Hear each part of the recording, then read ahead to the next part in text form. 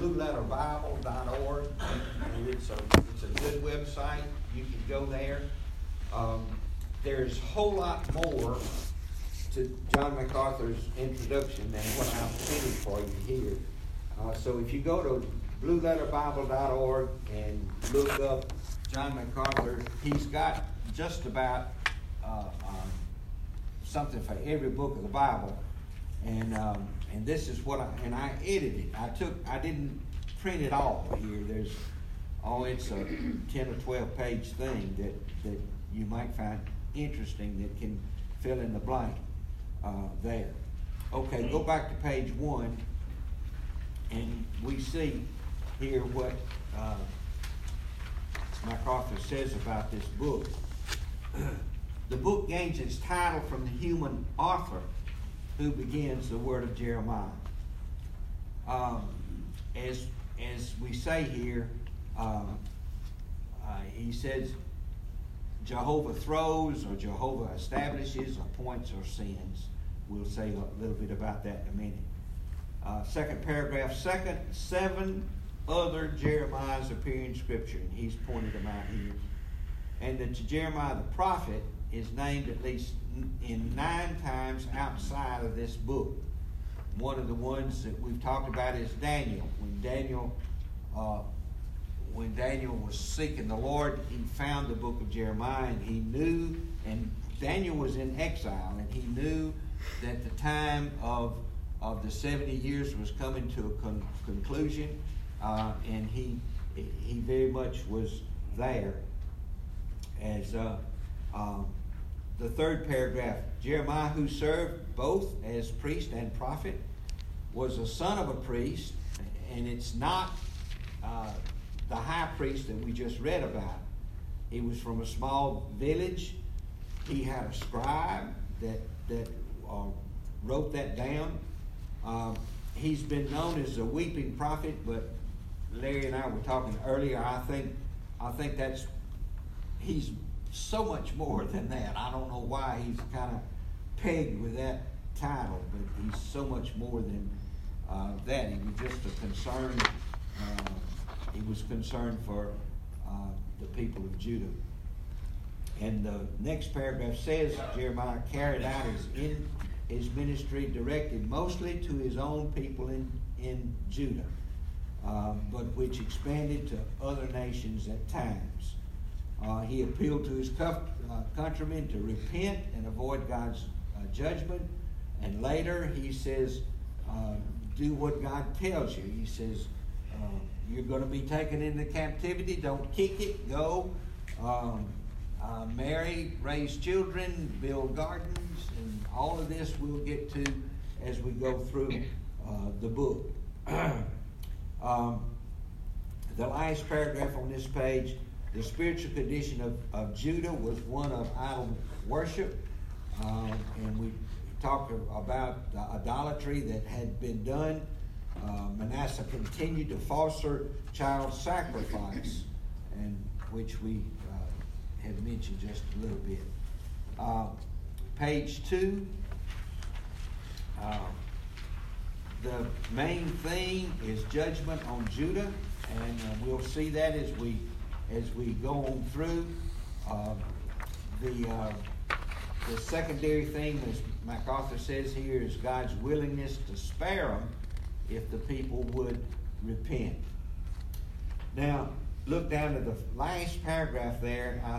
A frequent challenge to understand the prophet's message is their right time setting, since the book of Jeremiah is not always in chronological order, but loosely arranged, moving back and forth in time for thematic effect.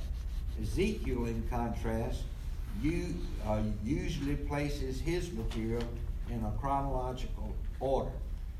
Now you see my little asterisks up there. I've taken the dating of Jeremiah from Bible Knowledge Commentary, and you can see some of the confusion here going back and forth. Chapters 1 and 6 through 6 is in when Josiah was king. If you look at this the back page of this chart I have here, he was chapters 1 and 6 was when Josiah. And then we skip down to chapters 7 and 10 was with Joahaz. Now, of course, he didn't reign very long, but he was there. And then 10, and then we skip back up to Josiah for chapters 11 and 12. Now, there could be some discussion about who does what there, but this is what the Bible Knowledge Commentary says that they are. And then chapters 25, 35, 36, and 45 through 49 was Jehoiakim, but Jehoiachin had chapter 13. So it's all over the map. And when Art and I teach, you have to kind of understand where we're going from there. And then the last chapter was when they were already in Babylon.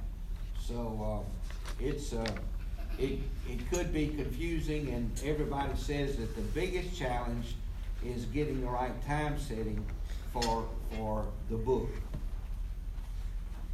Any questions so far? Okay. You're doing a good job with the names. Could you please explain what you said?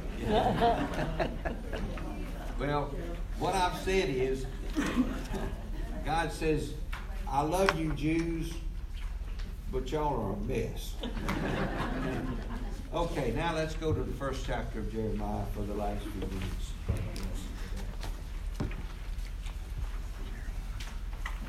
Okay, verses 1 through 3, we've talked about, that the city, these 5 kings were there. And in verse 4, he starts off, now the word of the Lord came to me, before I, and that I is God, before God formed you in the womb, I knew you. And before you were born, I consecrated you. I have appointed you a prophet to the nations. I've appointed you as a prophet to the nations. In this day and time which we live, there's all this, some people, I don't think it's in this room, but there's some people that are all confused about gender. God formed you in the womb. Hold your finger. We're going to come back to that, but I want to reinforce that by going to Psalms 139. Go to Psalms 139. We've often said God doesn't make mistakes. We've had testimony. We know of people, and we've seen testimony after testimony of children that come into a family's life, maybe with Down syndrome or with other problems. And invariably, the family will tell you that's the best thing that ever happened to us. Because the love that they show and unconditional show, God just doesn't make mistakes. So in Psalms 139, let's begin in verse 13. For you formed my inward parts, and you wove me in my mother's womb. I will give thanks to you, for I am fearfully and wonderfully made. Wonderful are your works. You know my soul very well. My frame was not hidden from you when I was made in secret and skillfully wrought in the depths of the earth. Your eyes have seen my unformed substance, and in your book were written the days that were ordained for me, when as yet not one was when as yet there was not one of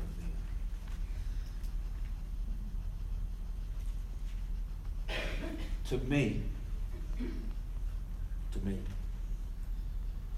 one of the biggest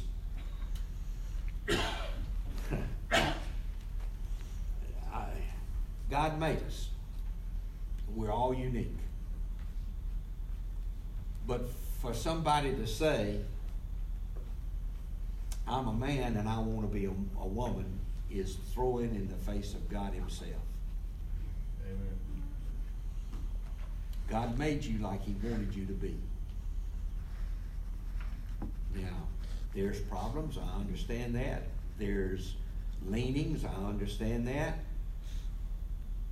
But this thing of not being able to identify who a woman is and who a man is ludicrous.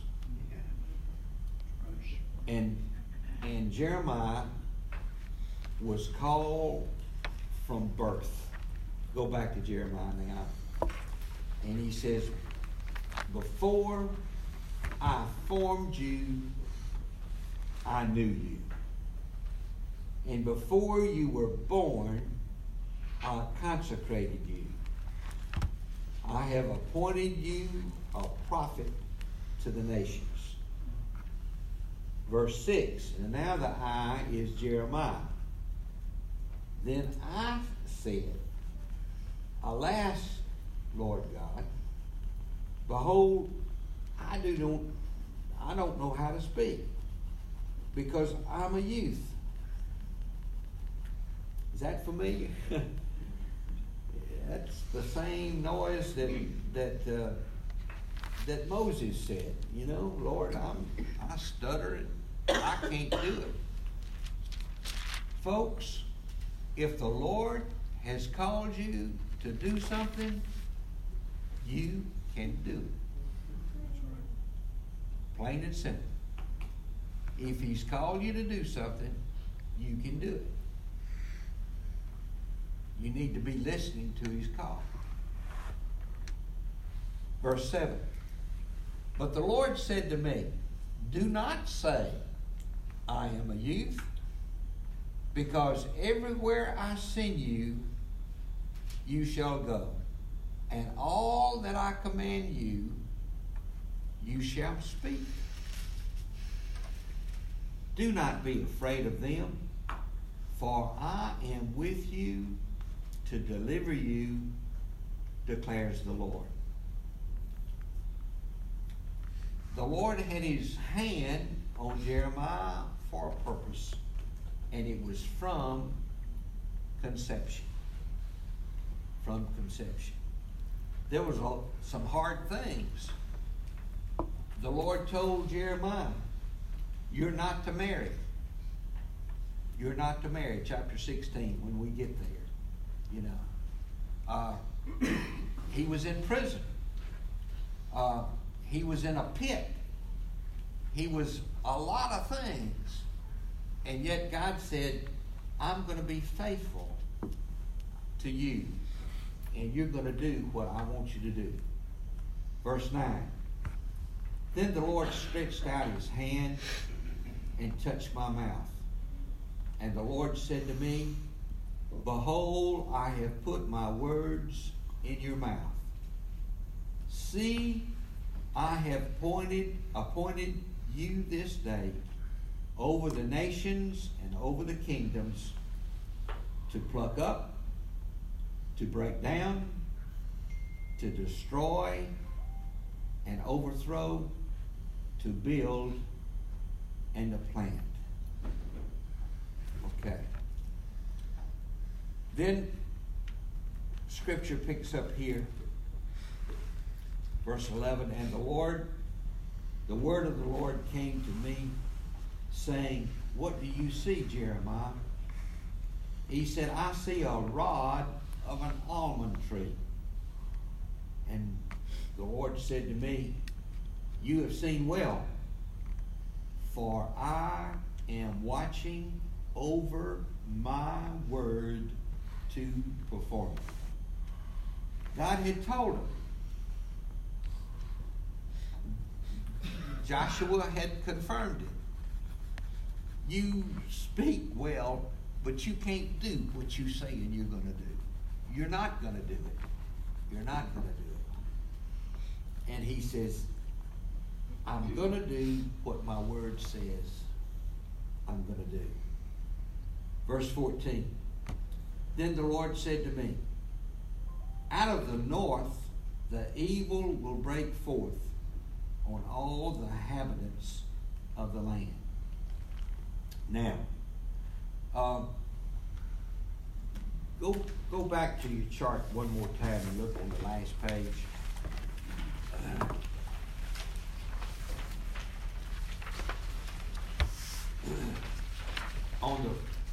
On the right side, we have the kings of the king of Israel, which is the northern kingdom, and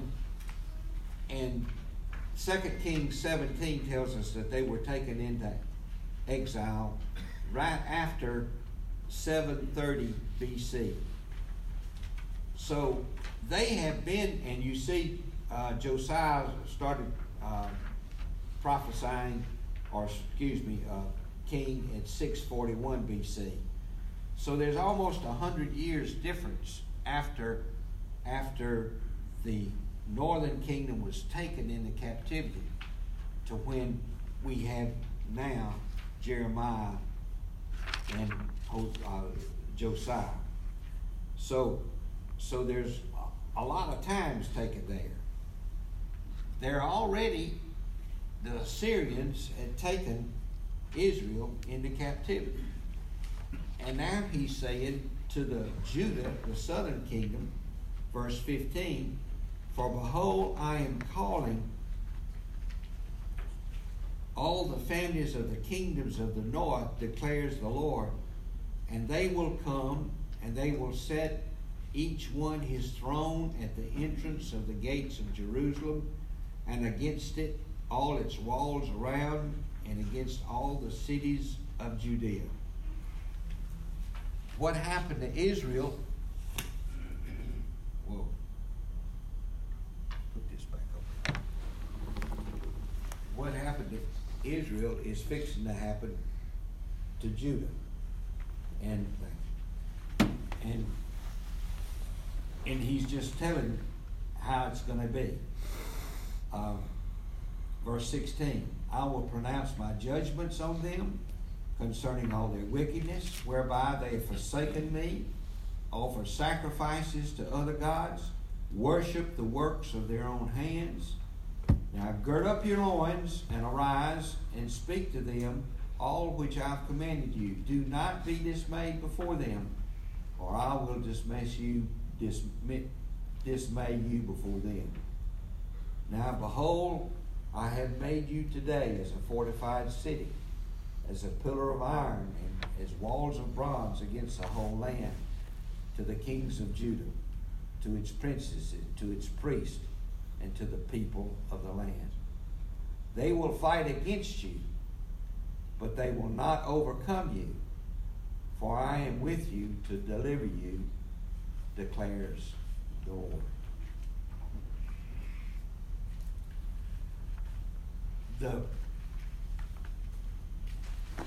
Back to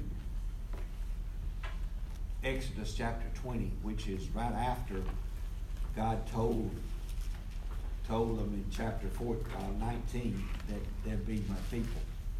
We have the first account of what we've known as the Ten Commandments.